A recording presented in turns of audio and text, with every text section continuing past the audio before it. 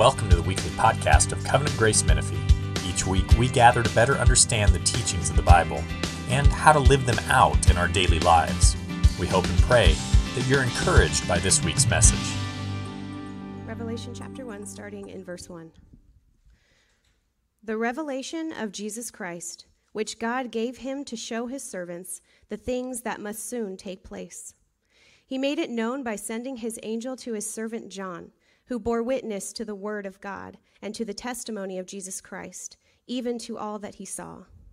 Blessed is the one who reads aloud the words of this prophecy, and blessed are those who hear and who keep what is written, for the time is near. John, to the 7 churches that are in Asia, grace to you and peace from him who is and who was and who is to come, and from the 7 spirits who are before his throne, and from Jesus Christ, the faithful witness, the firstborn of the dead, and the ruler of kings on earth. To him who loves us and has freed us from our sins by his blood, and made us a kingdom, priests to his God and Father, to him be glory and dominion forever and ever. Amen. Behold, he is coming with the clouds, and every eye will see him, even those who pierced him, and all tribes of the earth will wail on account of him. Even so, amen. I am the Alpha and the Omega, says the Lord God, who is and who was and who is to come, the Almighty. I, John, your brother and partner in the tribulation and the kingdom and the patient endurance that are in Jesus, was on the island called Patmos on account of the word of God and the testimony of Jesus. I was in the Spirit on the Lord's day, and I heard behind me a loud voice like a trumpet saying, "Write what you see in a book, and send it to the 7 churches, to Ephesus, and to Smyrna, and to Pergamum, and to Thyatira, and to Sardis, and to Philadelphia, and to Laodicea." Then I turned to see the voice that was speaking to me, and on turning I saw 7 golden lampstands, and in the midst of the lampstands one like a son of man, clothed with a long robe, and with a golden sash around his chest. The hairs of his head were white, like white wool, like snow. His eyes were like a flame of fire. His feet were like burnished bronze, refined in a furnace, and his voice was like the roar of many waters. In his right hand he held 7 stars. From his mouth came a sharp 2-edged sword, and his face was like the sun shining in full strength. When I saw him, I fell at his feet as though dead, but he laid his right hand on me, saying, "Fear not. I am the first and the last, and the living one. I died, and behold, I am alive forevermore, and I have the keys of death and Hades. Write therefore the things that you have seen, those that are, and those that are to take place after this. As for the mystery of the 7 stars that you saw in my right hand, and the 7 golden lampstands, the 7 stars are the angels of the 7 churches, and the 7 lampstands are the 7 churches." This is the word of the Lord. Thanks be to God. Isn't that like one of the most beautiful things you ever heard? You guys can be seated. Let's pray. Father, we're so thankful for your word, the beauty of your word, the majesty of your word. We're thankful for the inerrancy of your word. We're thankful that your word is altogether authoritative, that when we read your word, when we hear your word, we are hearing your very words from your mouth. They have all authority as if you were speaking to us, because that is exactly what you're doing. We thank you that your word is sufficient, that it meets every single need of human beings, especially that they would be saved. And we pray, Lord, that this morning, as we open your word, that we would sense that we would sense the power of your word in our lives. Lord, that we would know that we had met with the living God. Lord, and that's something only your Holy Spirit can do. We pray, Lord, that you would feed us both through the giving of your word and the taking of the Lord's Supper. And we pray this in Jesus' name and for his glory. Amen. Hey guys, we're super thankful that you're here. Last week we were in Colossians 3, and we saw that the way we become more Christ-like is by consistently setting our minds on him. And yet, guys, we are very distracted people, are we not? We're very distracted people. We have a hard time with that. We have a hard time focusing on the things that matter most, whether that's our family, whether that's friends, whether that's the church, or especially Christ. We have a very hard time focusing. We saw last week, if we don't set our minds on the things of Christ, then we're going to think about the same things the culture thinks about. We're going to feel the same way they feel. We're going to desire the same things the culture desires, and we're going to look just like the culture. But if we set our minds on Christ, we'll be transformed like him. We need, guys, prolonged exposure to the glory, the power, and the purposes of Jesus. And so the plan for the next few weeks is to dig into the book of Revelation. We're going to be there for several weeks. I'll explain how long in just a little bit. But my prayer is that the Holy Spirit would use this book, which is very captivating, very dramatic, that the Holy Spirit would use this to kind of cut through the fog and the distraction in our life so that we'd focus on him. Because the distractions are about to get worse. And we're going to need the big guns. And so we're bringing out the big guns of Scripture, the book of Revelation. G.K. Chesterton said this: "The world is alive with ancient things. And if you live only on newspapers, on the news of what's happening, you will never guess what's going to happen next." And I just feel like that's us right now. We live, not newspapers, obviously, but, social media and news sites and stuff like that. That's what we eat. And he says, if that's what we eat, we will not see the ancient things that are alive in this world and what's going to happen next. And that's what the book of Revelation does for us. As I dig into the book of Revelation, I just want to give you guys an intro. And I know for some of you, the book of Revelation is something you never touch. And I totally get that. And so what this is mostly this morning is an advertisement for the book of Revelation, okay? First thing I want to say about the book of Revelation is that it isn't just for experts. Okay, guys, this is a book, Revelation. It's of things revealed, not hidden. Okay? The book of Revelation is for you. It's not just for experts. If you look at the first line, it says the revelation of Jesus Christ, which God gave. It's about revealing, not hiding things from you. Okay? The book of Revelation wasn't written for experts. In fact, the experts are the worst. Okay? In general, the experts are the worst people to read the book of Revelation.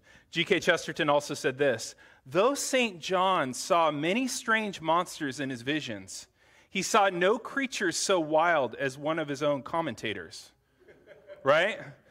I think that we need to see that the book of Revelation was written to ordinary believers in ordinary churches. Take a look at verse 3. "Blessed is the one who reads aloud the words of this prophecy, and blessed are those who hear and keep what is written, for the time is near." There are 7 blessings in the book of Revelation for those who read it and obey it. It's the only book in the Bible that starts and ends with a blessing to those who will read and obey it. It was meant for average believers to understand. What's in here is not beyond the ability of average believers to get. This is a book for you. Now you might say, "Eric, that sounds good, except I've read it, and it's very confusing." Okay? And I would say it can be confusing, hard to understand, but it depends on what we're looking for it to do. What are you looking for the book of Revelation to do? Because, guys, you're probably expecting something from this book that it wasn't designed to give you, okay? We have about 150 years of baggage of kind of misuses of this book so that I can understand why you might open it and expect something from it that it clearly was never intended to give you. If we receive it in the way it was meant to be received, it's quite accessible. It's not for experts. It's also a book that's not for future people. You can say, well, that's the book for future people that are going to need to deal with some of these things. That's for people in the future. Look at verse 1. It says these are about things that must soon take place, things that were beginning to take place 1,900 years ago. Okay, so this isn't just for future people. It's for them, for us. Verse 3 says that the time is near. The time was near for these things to begin 1,900 years ago. Okay, so it's not a book for far off. It's not a book to be sealed up for future generations. Book of Daniel says that, right? Seal this up for later. The book of Revelation says the opposite. Do not seal up the words of the prophecy of this book, for the time is near. The book of Revelation was written for ordinary hearers from every generation, including the ones who read it originally, all the generations up into you, and all the ones that will come after you. The book of Revelation isn't just for future people, it's for you. The book of Revelation was meant to be heard and applied to the lives of every generation. And God's people have found enormous clarity and have found enormous hope in this in every generation. And you can read about the history of interpretation of this book, and you can find that people were encouraged by the book of Revelation during really tumultuous times, like the fall of Rome, or when the Mongols invaded Europe. That might have seemed like a book of Revelation moment, right? Or when the Black Death came to Europe, or when the Protestant Reformation happened. They said famously that the Pope was the Antichrist. World War I, World War II, these were all times that believers turned to this book and found encouragement and hope. Now, sometimes they went a little far, claiming that it was the end of the world, claiming that this was the ultimate, fulfillment of these things. But guys, the basic instinct, we can laugh at that, but the basic instinct is good. Basic instinct is good. To see what's going on in the world through the lens of this book is a very healthy thing. Let me give you an example. The original hearers of this book were churches that were under attack. And they were under attack in three ways. Other ways, but the main three were. They were under physical attack. In the next chapter, you'll see the church of Pergamum. They had lost one of their beloved members, Antipas, who was killed under persecution. Can you imagine? So there was the attack of physical persecution. John himself was on the island of Patmos, right? A prison island for the word of Christ. They were under attack of religious compromise. The church of Thyatira, we find out, was led astray by a lot of false teaching. So they're being attacked by physical things. They're being attacked by religious compromise. They were also being attacked by materialistic seduction. We see that in the church of Laodicea, that wealth had started to numb them to the things of Christ. Any of you guys relate to that? Wealth can numb us to the things of Christ. And so there's these multi-level attacks. And when you get a little further in the book, chapters 12 through 18, you'll see that what is in the vision is something that brings graphic pictures to what's occurring. Okay, so in chapter 12, you'll see our enemy, Satan, the dragon. And then you see in the next few chapters that he attacks slyly in different ways. First, there's the beast, which represents mostly physical attack. These overlap in these things. But the beast, he represents physical attack. Then later you have the false prophet. He's attacking through religious compromise. And then you have later the prostitute Babylon, this city, and her attack is mostly materialistic seduction. You see all these things in graphic images. I want you guys to realize that for the most part, the book of Revelation does not give us new doctrine, new information, but puts it on graphics display so that we will feel and experience, and our imaginations will be captivated by the truth of God. Are we under attack as a church? What do you guys think? Yes, of course we're under attack. Every church in every generation has been under attack. The book of Revelation, though, shows us that those attacks take different forms. Right? Churches are attacked differently in Southern California than they are in the Sudan, right? Some of us, have felt more under attack lately, feeling like our physical liberties are under attack and things like that, right? But you were just as much under attack last year. You were just as much under attack last year by things like religious compromise and materialism. We in our culture are a little more sensitized to telling us what to do and what not to do, but we tend to not notice the religious compromise, where you start to feel like you can't draw any hard lines on what Christianity is or isn't, right? You can't draw any hard lines to say that's outside of the bounds of Christianity, right? The culture tells us, oh, don't do that. Who are you to judge? Who are you to say, right? And we're also under attack through materialism, right? Jesus, if we take Jesus' teaching seriously about wealth, we would treat money as a hand grenade, okay? We'd be like, get this out of here, right? I don't want this anywhere near me. And yet our culture doesn't think about that wealth like that at all, right? And so the book of Revelation helps us to see the various attacks that are coming upon us. It's revealing. That's why it's called the Revelation. So what kind of a book is it? The book of Revelation is actually three types of book, okay? The Revelation is a letter, the Revelation is a prophecy, and the Revelation is a part of a group of literature called apocalyptic. So first, the book of Revelation is a letter. So it's a letter. It's written like a normal letter.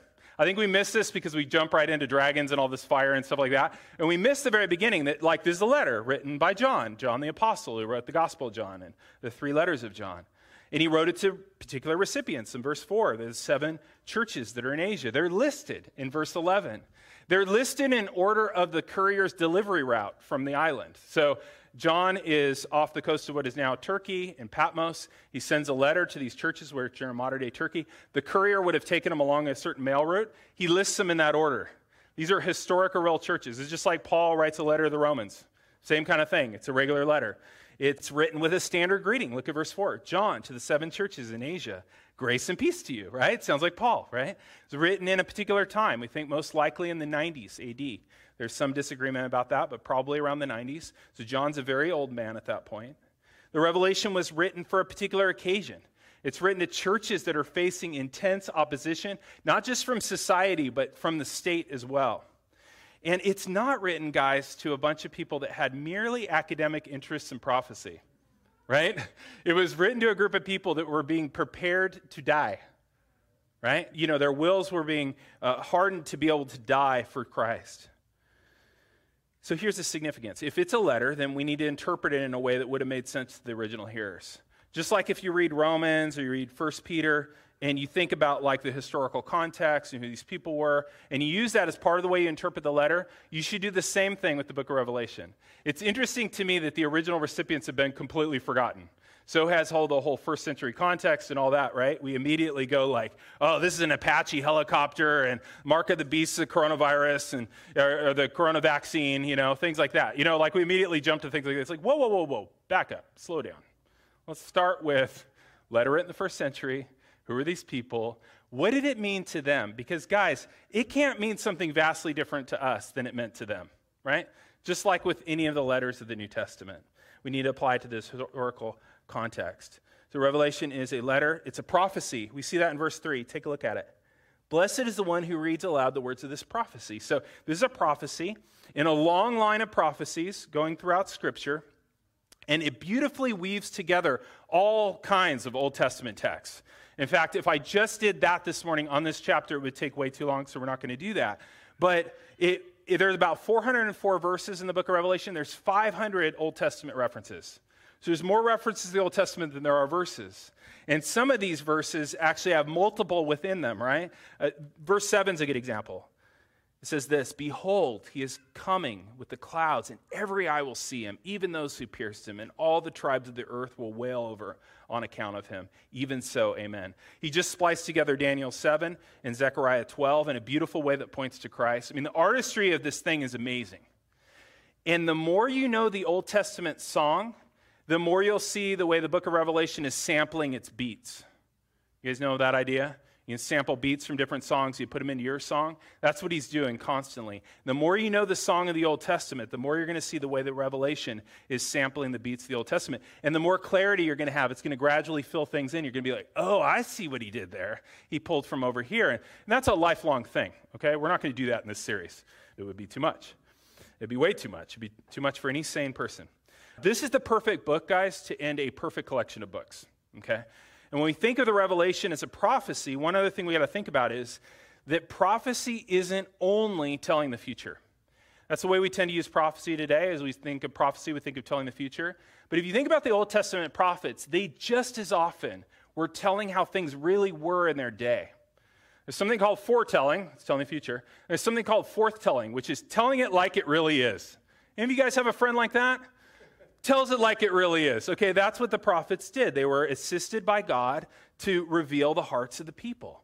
That forthtelling is kind of like the way we might talk about today when we think, oh, so-and-so has a prophetic voice. We're not saying that they, tell the future. We're saying that they know how to speak into the moment. And so the book of Revelation does both. It does foretelling, telling the future, and forthtelling, how things really are. You can see that in verse 19. Write therefore the things that you have seen, those that are, and those that are to take place after this. A lot of the book of Revelation is actually forthtelling. Let me give you an example. Everyone thought, we'll see this in a couple weeks, everyone thought that the church in Smyrna was poor. Feel bad for it. Send it things. Let's send them some money. Let's send them some things. They're poor. What does Jesus say? They're the rich ones, right?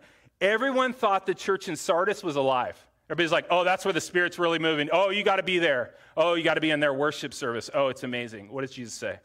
It's dead, right? Everyone thought that the church in Laodicea was rich. Everybody's like, oh, man, to be a church like that, to have all those funds. What does Jesus say? They're actually the poor ones. Guys, throughout the Revelation, we're going to see that though the church looks weak and the empires of this world look invincible, the Revelation shows us that the church is invincible and the empires of this world are on their last leg. Think about the original readers and hearers of this that were living under the dominion of the Roman Empire. It looked eternal. It looked invincible. It looked like you would be a fool to bet on anything like the church in the face of the Roman Empire. Where's the Roman Empire now? We got cool architecture. We got neat pillars. You can go visit it. It's gone, right? Where's the church? Still alive and well. In fact, much larger than it was in that day. The Revelation shows us how things really are, who Christ really is, what the world really is like, and who we are. It's a prophecy. It's also an apocalypse. And this might be the most rare and unusual part of this whole thing for you, but the first word in the Greek text is apocalypsis. Apocalypse, guys, we need to change our vocabulary here, doesn't mean the end of the world. Okay? What word do you usually put in the front of apocalypse today? Zombie, right? right? Zombie apocalypse, right? Like, you guys were like, it's church, I can't say zombie. Like, that's the truth, though. We put something in front of it, right? When we think apocalypse, we think end of the world. That's not what the Greek word apocalypse means. What does it mean? It means reveal. That's why the book is called the Revelation, right? It means to reveal. It doesn't mean the end of the world. The apocalyptic literature was all the rage in the first century and is meant to reveal. It was intended to be to interpret the present things happening in the world through a supernatural lens with the future in mind, with dazzling symbols. That's what you have here. And so you might be surprised, and a lot of the book is not about the actual end of the world. The book of Revelation also, guys, is a picture book, not a puzzle book. And this is what gets back to the last 150 years of interpretation on this. We tend to come at it as a puzzle book. We're going to take all the puzzle pieces, we're going to figure out a chart, we're going to make a timeline. If possible, we're going to put dates on it so we can know when he's returning, right? That's the way the game's played. Guys, the book of Revelation is not a puzzle book. It's a picture book. It's full of symbols. And guys, these symbols are actually not meant to be taken literally. And I know for a lot of you Western Christians, for us, we're like, whoa. We're not going to take this literally? Guys, this book makes very clear from the beginning that you don't interpret all these things literally. If you did, what would you have? And most Christians know this. You're not actually taking all these things literally, right? Because they are symbols. We know that. When we think of the picture of Jesus in this text, we don't really believe that when we see Christ, he's going to have a sword coming out of his mouth, right? Right? Maybe you did, okay? Well, let me just chill you out on that one, okay? It's a symbol. It means something. We'll get to it. We see right from the beginning of the book that the things you see are symbols. For example, we see lampstands, but we're told they're churches. We see stars, we're told they're angels. We see this whole picture of Christ, and we know intuitively that these things are symbols. If we take the symbols in the book of Revelation too literally, we're going to miss the point. Did you guys see the beautiful Trinitarian greeting in verse 4? John says this, John, to the 7 churches that are in Asia, grace to you and peace from him who is and was and who is to come, and from the 7 spirits who are before the throne, and from Jesus Christ. This is a Trinitarian greeting. Father, Spirit, Son. Did you notice anything interesting about the Holy Spirit in this greeting? 7 of them. Okay, are we going to revise our doctrine of the Trinity? Are there now 7 Holy Spirits? Is God 9 in 1? No, this means something. These are symbols. These are things that are meant to give us some understanding of the Holy Spirit. What might it mean? Well, symbols and numbers in the book of Revelation are highly symbolic. 7 is often a symbol, as most of you guys know, of completeness or perfection. What John might be doing here is to be talking about the Holy Spirit's perfection, the Holy Spirit's fullness. He says, hello, 7 churches, and then he mentions 7 spirits of God. What is he saying? The Holy Spirit's going to be with all of you. He's pervasive. He's throughout the world. He's complete. He's full in all of his manifestation towards you. The book of Revelation, guys, was designed to appeal to your imagination and your emotions, okay? Much like the book of Psalms. And you think, I'm not comfortable with not interpreting things literally. You do it in the Psalms. You recognize the symbols in the Psalms. You know, he's got wings. He's putting them over you. Like, none of that's things that you do, right? Because you know this is poetic, this is symbolic, I'm supposed to understand symbols. The book of Revelation is to appeal to your imagination and your emotions, your heart, and it's going to be a lot more challenging for you left-brain people than you right-brain people. Like, this is going to be a lot easier for a person that's more of an artist than an engineer. Okay? Engineers are going to be like, hey, like, where do I put the dates? And, you know, what comes after this? And it's like the book of Revelation is not doing that. If it was meant to do that, you'd open it and like roll a chart out, you know? Like John's like, hey, and I included a chart so you could look things up. If that was the intent, that's what he would have done. The book of Revelation, guys, also, to make it even more artsy, is not strictly chronological. You may have noticed that when you're reading through. You're like, what's going on here? For example, Jesus returns at the end of chapter 6. A little early when there's 22 chapters, right? He returns in chapter 6. Jesus is born in chapter 12. Like, this is a little backwards. Like, what's going on here? You know, you're disoriented, right? It's actually not chronological. It's not linear. It's cyclical. In fact, it looks like the final judgment occurs probably 6 times in the book. It's not linear. It's recapitulating. It's cyclical. And so what's happening, and maybe this is a good way for you to understand this, is that he's showing the same events from different angles. Like a sports replay where you might have, I know nothing about this, but from what I hear when you watch sports ball, They'll have replays where they'll actually show from different angles what happened, right? That's what he's doing. He's like, hey, let's look at it this way. Okay, we're going to come back and look at it that way. And if you're expecting it all to be chronological, you're like, this makes no sense. But they're cycles, they're cyclical. And the intensity of those cycles increases as the book goes on. And so the book of Revelation, guys, is best viewed as a whole. Okay, it's best viewed as a whole. I think probably some of you, if you had a bad experience, you're probably getting too deep and too fine, detail-y instead of seeing it big. A book of Revelation is it's like an impressionistic painting, right? You think about a Monet or something like that. If you got really close to an impressionistic painting and looked up really close, what happens? You're totally confused. You're like, what is this? I mean, if you were standing in front of a Monet in an art gallery and you were complaining because this whole thing's just so confusing, what would Monet say? Back up, bro. Back up. And you back up and you're like, oh, now I don't get everything that's going on here, but I see a general story. I see a general flow. And it's creating a certain type of courage in me, and it's creating a certain type of joy and a certainty in God's purposes. The same's true of the book of Revelation. We've got to stand back and let it play out in front of us. And you're going to see Christ, the world, and yourself in a whole new way. And then you'll know how to obey the book, right? And I'm not saying you never want to go up close, but if you find yourself super confused, back up. Back up. You're looking at it too close. Because the book of Revelation is best viewed as a whole. We're going to go through briskly, okay? And I'm serious about this. We're going to go through briskly. 22 chapters. If you were to address all the things that were in it and all the details and stuff, you could do it for years, easily. This first chapter we could have done for at least a month, okay? We're not going to do that. Why? It's not because I'm lazy. It's not because I, can't concentrate or whatever. It's actually a teaching strategy because I want you to see the big thing. If we get all detaily, what's going to happen is you get confused and lost and stuff like that. And so will I. So we want to go quick through it because I want you to get the themes, not parse all the details. I'm aiming for about 10 weeks. I would have loved to do 7. That would have been awesome. I tried really hard. 7 weeks in the book of Revelation would have been legit. 12 might happen. We will not do 144,000. That would be overdoing it, though you could, okay? But we're not going to do it. In some ways, this whole series is going to be an intro. I want to give you the lay of the land so that you know how to grab a hold of it and hop in it and actually find benefit from it and get refreshment and courage when you need it from the book of Revelation. So it's not just sitting at the end of your Bible going that's for those crazy people that I see on YouTube that are, have 3-hour-long shows. It's not just for them. It's for you.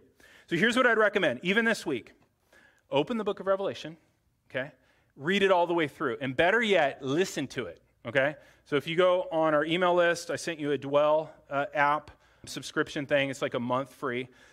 Download that or find your favorite audio Bible and listen to it. If you notice from the beginning of it, it says, blessed are those who read aloud and hear, right? And so what you want to do is you want to hear it. You want to hear it aloud. And that's why we'll have good length scripture readings throughout this because it's meant to be heard. What did it do to your soul to hear Christina read the first chapter of the book of Revelation? I mean, it made me emotional. I was like, okay, not now. This is not good timing. Shove the emotions in. I don't have time for this, right? It was intense, right? That's the way it's meant to be. And so what you want to do is sit, listen to the whole thing. It actually doesn't take that long. And forget all the charts and the timelines and the details. And just let the images kind of wash over you. Just let the images come. See them, appreciate them. Don't try to analyze them all, but just experience it. Think impressionistic painting, right? And then catch the major storyline. If you look in Revelation 12, the major storyline is about a woman, okay? And this woman is God's people. And she's in distress because she's being hunted by a cruel enemy, the dragon, Satan. And yet there is a great hero, right? Her husband, the king, who rescues her. That's the general story. And then at the end, they live happily ever after. This is the fairy tale that's true, right? This is the fairy tale all fairy tales are based on because this is the true one. The big question you want to ask when you read the book of Revelation, though, is, are you with the dragon or are you the bride? Because the book of Revelation, guys, is very black and white. We are very pluralistic. We're very sensitive. We're very inclusive. Even you guys, believe it or not, are like that because that's what you are in culturally. Even if you're a really difficult person, you're probably way more inclusive than a first century person, right? And so when we read the book of Revelation, we're a little like, whoa, easy. It's not good guys and bad guys. It's a little more gray than that. It's not true. Okay? Book of Revelation shows us you're either with the bride or you're with the dragon. It's very black and white. There's no neutrality here. We tend to think people are neutral, and they're not. We tend to think we're neutral, and we're not. Okay? So you're either a part of the faithful bride or the dragon. The book of Revelation is a revelation of the world, how it really is, revelation of our own hearts, and it's a revelation of Jesus Christ. And I just want to real quickly look at the last few verses to show you that it's a revelation of Jesus Christ. Take a look at verses 12 through 18. What can we see about Jesus at the end of this book? First thing we can see is that Jesus is near. Take a look at verse 12. Then I turned to see the voice that was speaking to me. And on turning, I saw 7 golden lampstands. And in the midst of the lampstands, one like the Son of Man. This is really cool. This is temple imagery. This is temple imagery. The way I know that is Jesus wearing priestly clothes. There's lampstands. This is like Jesus, Son of Man, Jesus, walking around in the temple, right? Except, who are the lampstands? They're us. Because in Christ, we're actually welcomed into the presence of God. Jesus is walking around in the temple, but the temple is us. Jesus is walking in the midst of the churches, which means that we are in the actual temple of God. We are the temple of God. Isn't that beautiful? He's near. Jesus is also the human king of all nations. That term in verse 13, Son of Man, is Jesus' favorite term for himself. It comes from Daniel 7:13. And it not only points to Jesus' humanity, which is what you think it's about, but also points to his reign over all nations. Jesus is the human king promised to David that rules over all nations. Jesus is all wise. Take a look at verse 14. His hair, the hairs of his head are white like wool, like snow. He's all wise. John actually takes an image here from Daniel 7, but not of the Son of Man. He actually splices together this idea of Jesus being the Son of Man, the exalted king over the whole world. And then he takes the description of the Ancient of Days, of God himself, and merges them together. He's actually calling Jesus God by using this symbol on him. And we're going to see this throughout the book of Revelation. You see God, you see Christ, and over again you see their equality. You can see that Jesus is no less than God himself. Jesus is all-knowing. Look at verse 14. His eyes are like a flame of fire. Notice the word like and as. They're all throughout this book because he can't even say what he's seeing. You know, he looks at these eyes Jesus has. He goes, all I could say is maybe like fire. You know, they look like a flame of fire. And once again, this is not an actual description of Jesus' actual eyes. This is saying that Jesus sees through things with a holiness. He can see through the events of this world. He sees through the veneer of the churches. He sees all the way down into your very own heart. It's totally open to him, right? Once again, we see that Jesus is dangerous. Look at verse 15. His feet were like burnished bronze refined in a furnace. Like a soldier's boots, Jesus' feet are prepared for war. They're hardened like burnished bronze. And we'll see throughout this book that Jesus crushes his enemies. He's dangerous. I think that's important for us to remember. You guys remember the old Chronicles of Narnia thing, right? You know, when they're talking to, Lucy's talking to Mr. and Mrs. Beaver. And she says, oh, you know, I'd be afraid to meet a lion, about Aslan. She goes, is he safe? And what does he say? Of course he's not safe, but he's good. He's not safe. And we see that in the book of Revelation. We see that he is dangerous in verse 16. From his mouth comes a sharp two-edged sword. This is once again not a literal description of him, but we will see at the end in Revelation 12 that Jesus destroys all of his enemies with his words. He doesn't even need to physically do anything. You know, these battles all set up, and then he can just destroy them with his word. Jesus is glorious. Look at verse 15. His voice is like the roar of many waters. How many of you guys have been in Niagara Falls? You know, how many of you guys have been like in an area where there's just intense pounding surf, where it's like you can't even hardly talk, it's so loud. Jesus' voice is like that. Jesus' voice is powerful like the crashing surf.